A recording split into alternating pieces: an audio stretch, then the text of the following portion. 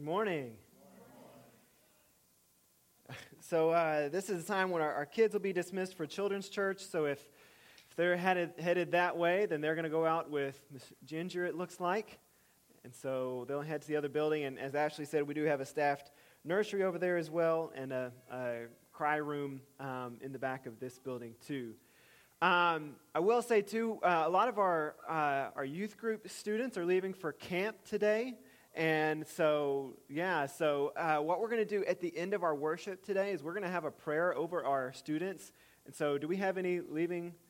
We may bring her back over at the end, so as long as she knows that. Because we're going to, we usually close our service with a prayer, and so today Kevin's going to close our service with a prayer over our students who are headed to camp this week. Because camp is if you've ever been to camp, maybe you have great experiences with camp, or you probably have great memories of camp or terrible memories of camp.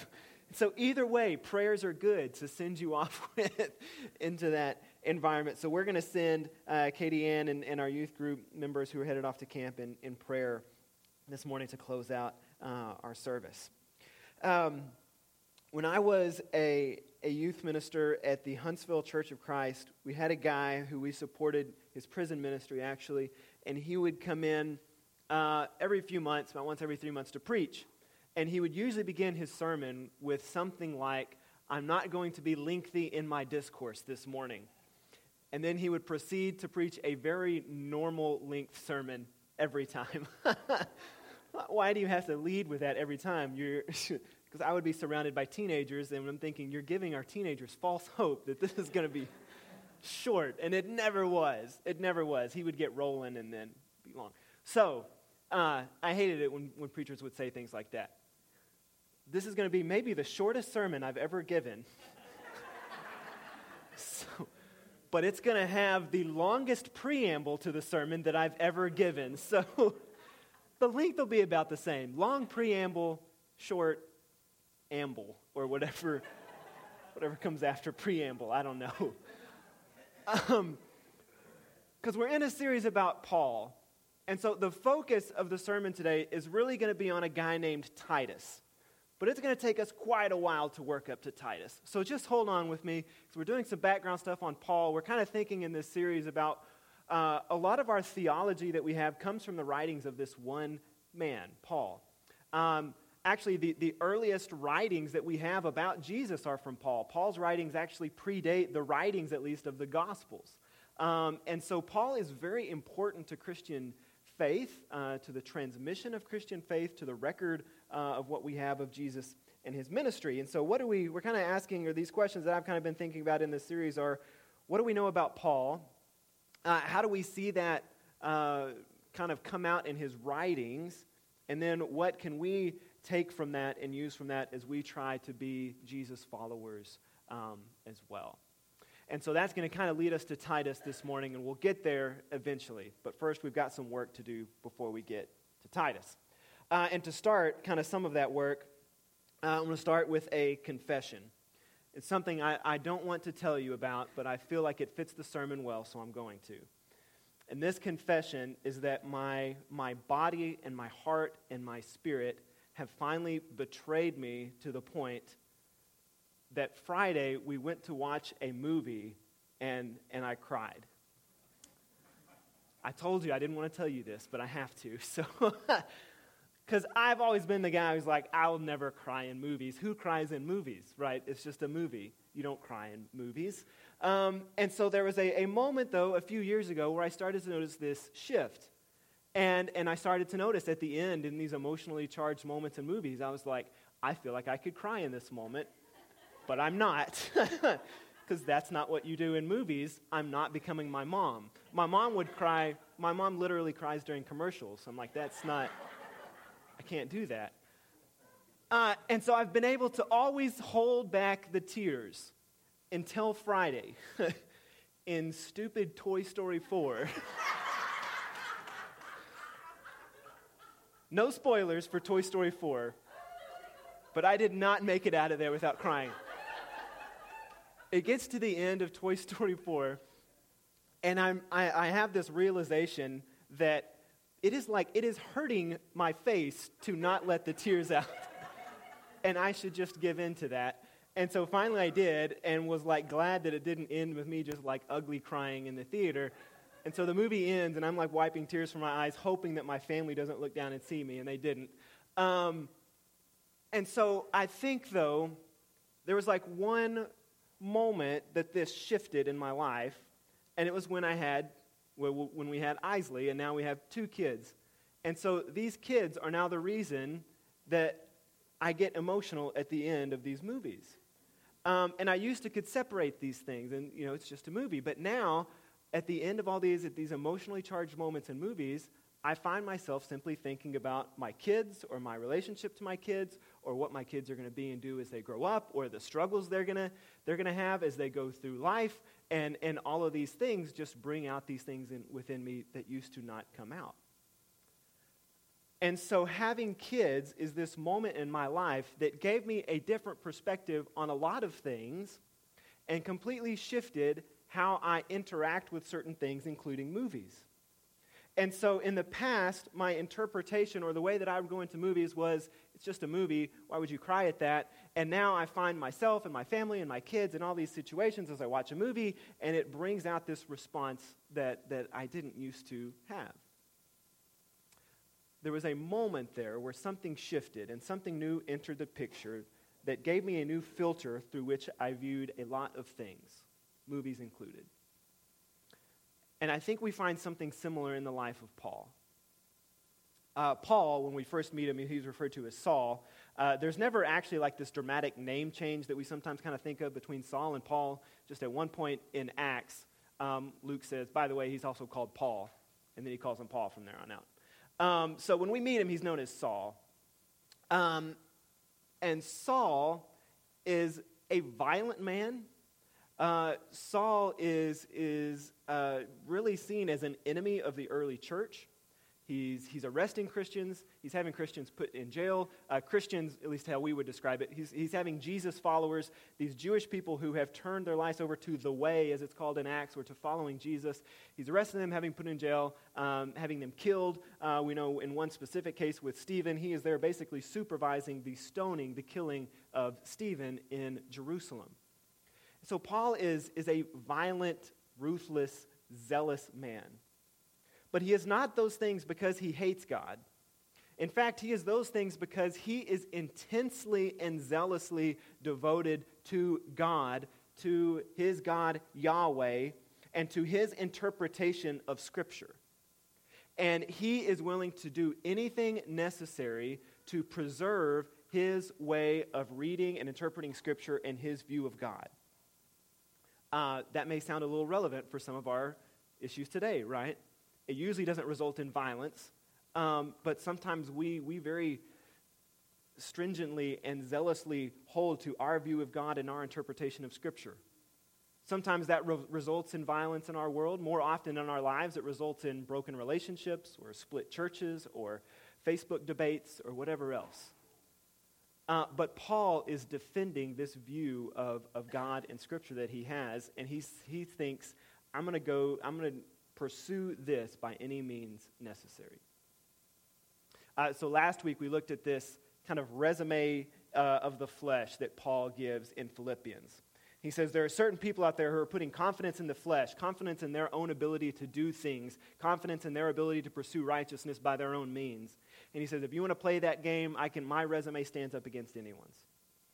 And 2 of the things that we looked at in that list, he says, as it relates to the law, I'm zealous, and I'm a Pharisee. And so, what those things meant to the Jewish culture, to his Jewish audience, zealots were a group of people or a movement of people who, as we see Paul do in Jerusalem, would pursue their way of thinking about Israel, about God, in any means possible, including violence. Pharisees were also intensely devoted to the Torah, or to the law, and not only to the written law, but to the oral law as well. This is what we find often brings Jesus into conflict with the Pharisees, because they have this interpretation of the law that Jesus begins to question and say, well, maybe you've got some things wrong here. And when you put these two together, a zealous Pharisee you have this picture of Paul who wreaks havoc and terror over the early church as we read through it in Acts. And Paul has this idea of who God is and how one should go about following God. And for Paul and other zealots and Pharisees, that looked like perfectly keeping the law. Pharisees believed if all the Jewish people would just keep the Torah perfectly, then the fulfillment of God's kingdom would come. This is what had to happen for the fulfillment of the law to take place, was for all Jewish people to perfectly keep Torah. And so you can imagine, if this is your filter, if the filter is we all have to get this exactly right, you can understand why they would even violently pursue that means, right? Because everyone's got to get this exactly right in order for the fulfillment of God's kingdom to come. And then on the way to Damascus, Paul is headed to Damascus to basically export his persecution of Christians from Jerusalem to Damascus. He's gotten permission to take this act on the road. Now he's going to go round up Jesus followers in Damascus as well. He's on the road to Damascus, and he has this experience with Jesus. And now he's faced with some questions. What if the fulfillment of the law isn't in getting it right? What if the fulfillment of the law is Jesus? What if everything has been pointing to Jesus, not me getting everything right? What if I'm not at the center of my righteousness story? What if Jesus is? I think that's the ultimate question. We're going to come back to that at the end. What if I'm not at the center of how I pursue righteousness, but Jesus is? What does that change? It turns out it changes a lot. As we're going to see, Paul takes to task this issue of circumcision a lot in his writings. Because for the law, for the people who are pursuing righteousness through the law, this was the main issue, circumcision. And so Paul is taking this to task because he sees the danger for individuals and for the church collectively of what happens when you put yourself at the center of your pursuit of righteousness and not Christ. And so circumcision isn't the theological issue that it was for, it isn't the theological issue for us that it was for them. But we struggle just the same with this idea of putting ourselves at the center of our pursuit of righteousness in many ways. That it's about me getting everything right. It's about my preferences in church. It's about whatever, fill in the blank. The ways that we put ourselves at the center of our pursuit of righteousness. And if you remove circumcision, the specifics of circumcision from the conversation, that's what Paul is fighting against. Putting ourselves at the center of the story instead of Christ. And so just as my experience with having children influenced the way that I interact with movies and gave me this new filter through which I see the world, this encounter with Jesus gives Paul a new filter through which he sees Scripture, through which he sees God, through which he sees the world, through which he sees other people, and his interaction with that. And so after Damascus, he basically goes away for about a decade. We looked at this on Wednesday night, so I'm not going to recap all of this. He ends up going back up to Tarsus. We have a map here. I should have showed this earlier. So this is where Paul was, down here in Jerusalem. Then he's on the way up here to Damascus when he has somewhere in here, he has this experience with Jesus. And then he does a little bit of traveling back in here, and he ends up going down to Arabia for a while and then to Jerusalem for about 2 weeks. And then he goes back up here and spends about 10 years back up here in the Tarsus area before we hear from him again. If you're here on Wednesday night, you're like, that was a lot shorter than what you did on Wednesday. So that was the Cliff Notes version. So Paul goes back up to Tarsus for about 10 years and is working through all of this because this is life-changing stuff. And here's what Paul comes to believe, and I think it's why he hits against some of this stuff so hard. And this is where the metaphor of the movie kind of breaks down a little bit, as metaphors often do. Because it would be foolish for me to claim that the only way you could have an emotional response to movies was to have children, right? That's not the point. It isn't to say you can only, cry during Toy Story 4 if you have kids. Like, everyone will cry during Toy Story 4. So that's what I'm telling myself, at least. There are other ways you can go about getting different filters in life, different experiences, whatever.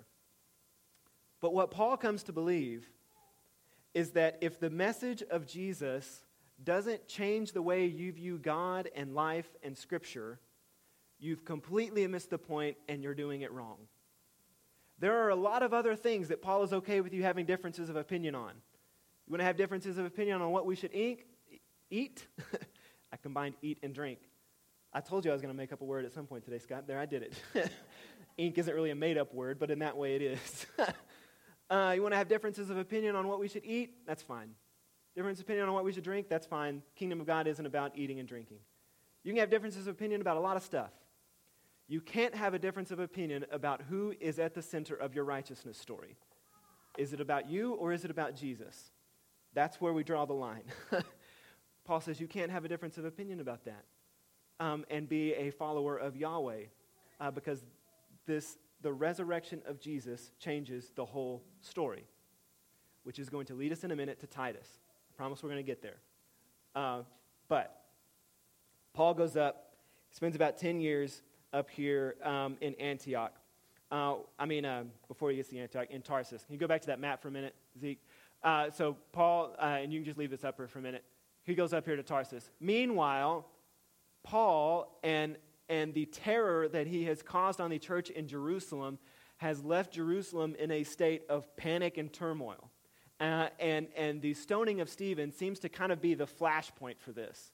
That after the stoning of Stephen, the Jesus followers in Jerusalem are like, all right, this isn't safe anymore. We've got to get out of here. So there are a small number who stay in Jerusalem, but a lot of the others flee there and head out to all the surrounding area around Jerusalem. And as they go, they begin spreading the news of Jesus to other Jewish people that they come in contact along the way. And so if you go out from Jerusalem, at this point, the Jewish people are really scattered throughout this whole region. And so as Jewish people, Jewish Jesus followers leave Jerusalem, that's a lot of J words, they encounter a lot of other Jewish people. And so they're spreading the news of Jesus as they go. All of them containing it to Jewish people. Except for one group who makes it all the way up here to Antioch. And when they get to Antioch, Antioch is a large city, probably about 250,000 people. It's as you can see here, kind of by its location, it's in a major trade route, and this is where a lot of ships would come in, and this is just a thoroughfare for a lot of activity. It's a melting pot of cultures and people. And so whether it was because of the attitudes and thoughts of the people who end up in Antioch or a result of kind of the culture they find in Antioch, we don't really know. But when they get to Antioch, they do something different in Antioch.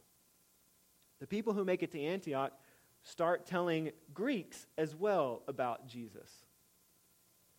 And now you've got this new type of community that is forming that isn't formed around ourselves at the center of righteousness. It's not formed around Jewishness as the center. It's formed around Christ in completely new ways, so much so that they're allowing Jewish people and Greek people to come together as one in this new community, in this new family. This creates some questions. What does this look like now for community to be formed not around our Jewishness, but around Jesus? And so news of this new community in Antioch makes it back to Jerusalem. They say, we got to go find out about this. Who's somebody that we can send up there that's going to find out what's happening there with gentleness, with respect, someone who knows about our history and our background and can make good decisions of what this looks like now. So they send up there a guy named Barnabas. Barnabas' name literally means son of encouragement. He was known by the disciples as someone whose gift was first and foremost to encourage. So they say, we're going to send this encourager up there to see what's happening. So Barnabas goes up there. He gets up to Antioch. And somewhere along the way, it seems like Barnabas has a thought. I wonder what's happening with that Saul guy that was from Tarsus. Because about 10 years ago, when Paul makes it to Jerusalem, all the Jewish people are afraid of him for good reason. Because he's either been persecuting them or now he's on the other side and they're kind of wary of him. And so everyone's mad at Paul now, Saul, at this point. And so someone has to put their arm around Paul and say, it's okay, I'm going to vouch for him. And it's Barnabas who puts his arm around Saul and says, hey, I know what this guy's been through. I'm going to vouch for him personally. That allows Saul to at least stay alive in Jerusalem before he leaves and goes back to Tarsus. And so Luke tells us in Acts that as Barnabas gets up here into Antioch, he goes to Tarsus to find Saul. Doesn't tell us why, but my guess is he thinks this is some new stuff that we're trying in Antioch. And I'm going to need someone whose perspective has completely been flipped of what it means to be someone who pursues righteousness in Christ. I need someone who knows about our Jewish history, but can also speak to the fact that that no longer matters. So who can I get to do that? Oh yeah, there was this guy named Saul. So he goes to get Saul. Saul and Barnabas then go and they spend about a year together in Antioch. And again, I think the question now that Paul has been stewing on, at least in the way that I picture it in his time in Tarsus, is what counts? Because I used to think that following the law was what counted. But what counts now? And for Paul, the thing that now counts is Jesus. And so last week, we looked at some strong language that Paul uses throughout his writings, and a lot of that strong language was connected to circumcision. Paul talks a lot about circumcision specifically in two books, Galatians and Romans, which are two books written to melting pots of cultures where they have Jewish people coming in and saying, actually, you've got to be circumcised if you want to follow Jesus. And Paul says, no, that's not accurate. Let me tell you why. And so for Paul, circumcision becomes a test of how you are pursuing righteousness. It's a test to determine what you think counts. And so twice in Galatians, Paul says that circumcision doesn't count. The first time is in Galatians 5, verse 6. Again, these writings are done long after this time that Barnabas and Paul are in Antioch. But it gives us a little insight into his thinking and to why Paul was a good vessel to go with Barnabas in Antioch. So Galatians 5:6, Paul says, "For in Christ neither circumcision nor uncircumcision has any value. The only thing that counts is faith expressing itself through love." Then in chapter 6, he says, "Neither circumcision nor uncircumcision means anything. What counts is the new creation."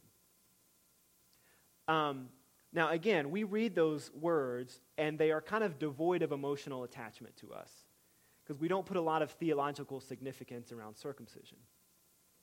But this was the most important thing to Jewish people holding on to their kind of former way of thinking before Christ. And so if you were to think about what is the thing that is most important to me in my Christian faith, whatever that is for you, imagine someone writing you a letter and saying, actually, that doesn't count. Even if you think that thing counts, it would offend you for someone to say that it doesn't. And that's what Paul is doing here. He's saying that stuff, it doesn't count anymore.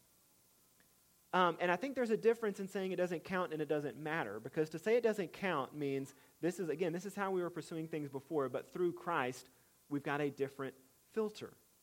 When we pursue all these things through Christ, everything else looks different and is put in the proper perspective. This is important to Paul. This is an important point to drive home because he used to think that things like circumcision counted. This is how you added up your righteousness. These are the things that you counted. But post-resurrection, that doesn't work anymore for Paul. This is a quote from N.T. Wright about how Paul's perspective has shifted post this encounter he has with the resurrected Jesus. It says, "Paul believed that through Jesus and his death, the one God had overcome the powers that had held the world in their grip. And that meant that all humans, not just Jews, could be set free to worship the one God. The Jesus-shaped message of liberation included forgiveness for all past misdeeds, and this message of forgiveness meant that there could be no barriers between Jewish Messiah people and non-Jewish Messiah people. To erect such barriers would mean denying that Jesus had won the messianic victory. Saul the Zealot had expected a Messiah to defeat the pagan hordes. Paul the Apostle believed that Messiah had defeated the dark powers that stood behind all evil." In other words, Christ has already done what we expected the law to do. And so now there can be no division between Jewish people and non-Jewish people. This is what makes Paul the perfect messenger to go with Barnabas to Antioch. Again, our issue here may not be circumcision, but we still struggle in putting up barriers. And to Paul, the cross and empty tomb are the ultimate barrier smashers. So much so that they have not only removed the barriers between Jews and Gentiles, but caused Paul to look back and see that that was actually the plan all along. We're going to look next week at some of the ways that Paul kind of looks back at Old Testament stuff, what we would call Old Testament stuff, and looks at it differently now. We're going to come to that next week. But post-resurrection, none of this stuff like circumcision counts, Paul would argue, because Christ has become the mediator of a new covenant. This is all very new, and it calls for a new type of person individually and a new type of people collectively. And neither the person nor the people should find their identity in their nationality, their Jewishness, or in their ability to do enough to gain righteousness. All right, now the sermon's going to start. All of that brings us then to Titus.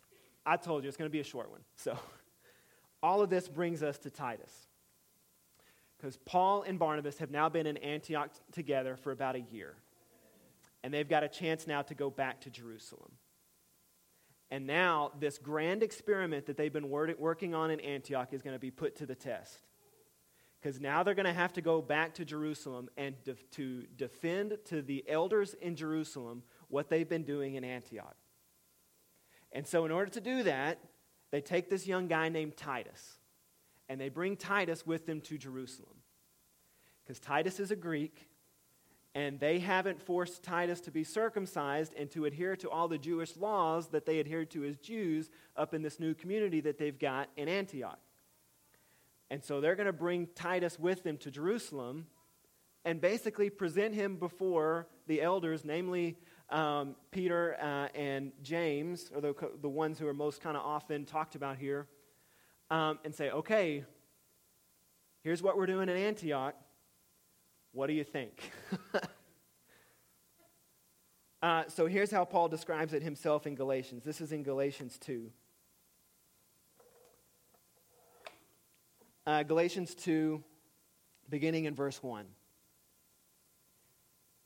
says, "Then after 14 years, I went up to Jerusalem," which is a little, can you go back to that, Matt? Zeke? It's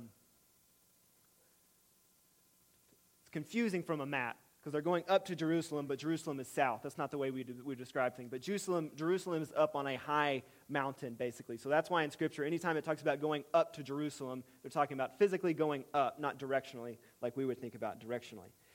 So we went up to Jerusalem to meet privately with those esteemed as leaders. I presented to them the gospel that I preach among the Gentiles. Listen to what he says. I wanted to be sure I was not running and had been running my race in vain. Paul says, I've got 14 years invested in this now. And now we're going to Jerusalem to put this to the test. Is this going to hold up? So we're going to see.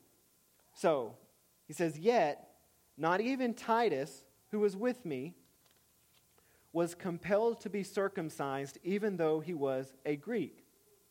This matter arose because some false believers had infiltrated our ranks to spy on the freedom we have in Christ and to make us slaves. Because here's what Paul comes to believe. That in Christ we have freedom from law, we have freedom from all these other things that have been shackles on the Jewish people. And Paul says anything that tries to make us go back to that is a form of slavery, which Jewish people knew all too well. So Paul says by trying to make people adhere to this, they are calling people back into slavery, and we're done with that. We're living in freedom. So he says, we did not give in to them for a moment so that the truth of the gospel might be preserved for you. This is how important this is for Paul. that Paul says, this is why we're clinging, this is why we've been preaching this, and why I'm coming down so hard on you, Galatians, at this point in the future, and this is why they're fighting for this so much in Antioch.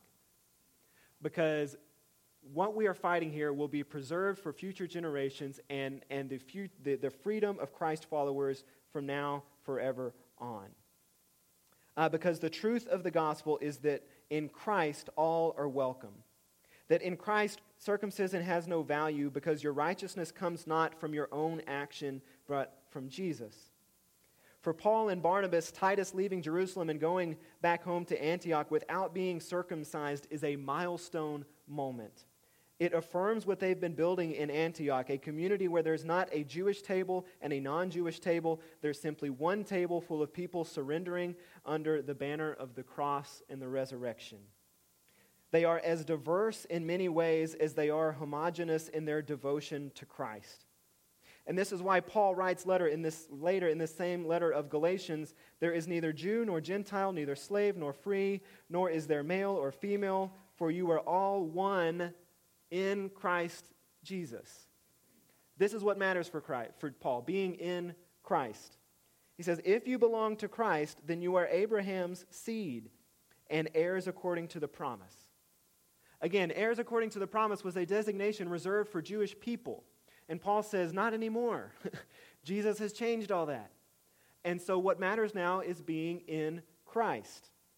And he goes on to say, or actually right before that, he says, so in Christ, you are all children of God through faith, for all of you were baptized into Christ, have clothed yourselves with Christ. Now, before we wrap up, I want to say one thing here about, I think, a key difference between baptism and circumcision. Because on the surface, it may look like Paul is switching out one ritual for another, saying circumcision doesn't matter, baptism matters. That's not what Paul's doing. Paul's doing something much weightier than that. Because this is not simply an exchange of rituals, it's an exchange of perspectives. Again, one that removes myself from the center and puts Jesus at the center. Because holding on to circumcision meant holding on to myself at the center of my pursuit of righteousness. That it's about getting everything right and doing everything right. Putting baptism in place of that instead says it's about being in Christ. And to Paul, the waters of baptism are my connection with Christ and my putting Christ on in baptism. And so it's not about me getting everything right or doing everything right. It's about being in Christ. And so I think that's a key difference in the way that he discusses circumcision and discusses baptism. With Jesus at the center, having brought down barriers of division in his resurrection, it's easier now to see where everyone is invited to a place at the table. Because if I'm at the head of the table, then I'm going to expect everyone around the table to look like me. But if Jesus is at the head of the table, then we're just a bunch of sinners surrounding Jesus, reliant on him for our redemption and our salvation and our justification and our righteousness. And that completely changes how we see community and the table. And it's why Paul is so hung up on the circumcision stuff and saying, y'all got to let go of it because it's poison. For Paul, what counts now is faith expressing itself through love. It's being a new creation in Christ, and what counts for Paul is Jesus. And so in just a minute, we're going to celebrate Christ and the opportunity for new creation that is provided through his resurrection as we share in communion together. Each Sunday, we remember the life of Jesus. We proclaim the death and resurrection of Jesus around this communion meal, around this meal that invites all of us as equals to the foot of the cross and to remember the body given for us. And so as the band comes back up this morning and as we turn our attention to the table in song as we'll sing together, I want to invite us to consider a simple question this morning. What counts? What are you counting in your faith, in your spiritual journey? And is Jesus at the center of what you are pursuing and what you are counting? May we consider those things as we stand and worship together and as we share in communion in just a few minutes this morning. So let's stand and sing together.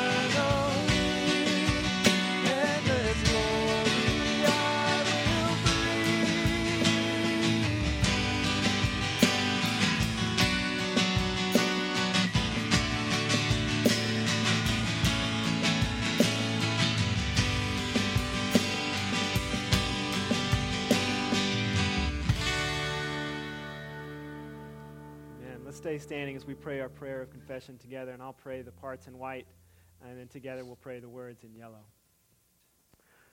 Father, we confess to each other and to you, our Creator, that we fall short of being what we were created to be and what we have committed ourselves to be. Hear us, forgive us, renew our resolve to build the kingdom of Christ. We often seek out the easiest paths of least involvement in places where we might be uncomfortable, or paths of self-centeredness. Hear us, forgive us, renew our resolve to build the kingdom of righteousness. We confess that we have not loved you with all our heart, with all our soul, with all our mind, and with all our strength. Bring us out of darkness, Lord, and into the light of your love. Hear us, forgive us, renew our resolve to build the kingdom of light. Forgive us for getting so caught up in the world's trappings and its false messages of hope that we lose sight of the hope of the kingdom, which brings healing and peace to a world in turmoil. Hear us, forgive us, renew our resolve to build the kingdom of peace. May we resolve to become more kingdom-minded, to be peacemakers here and now. Amen. You may be seated.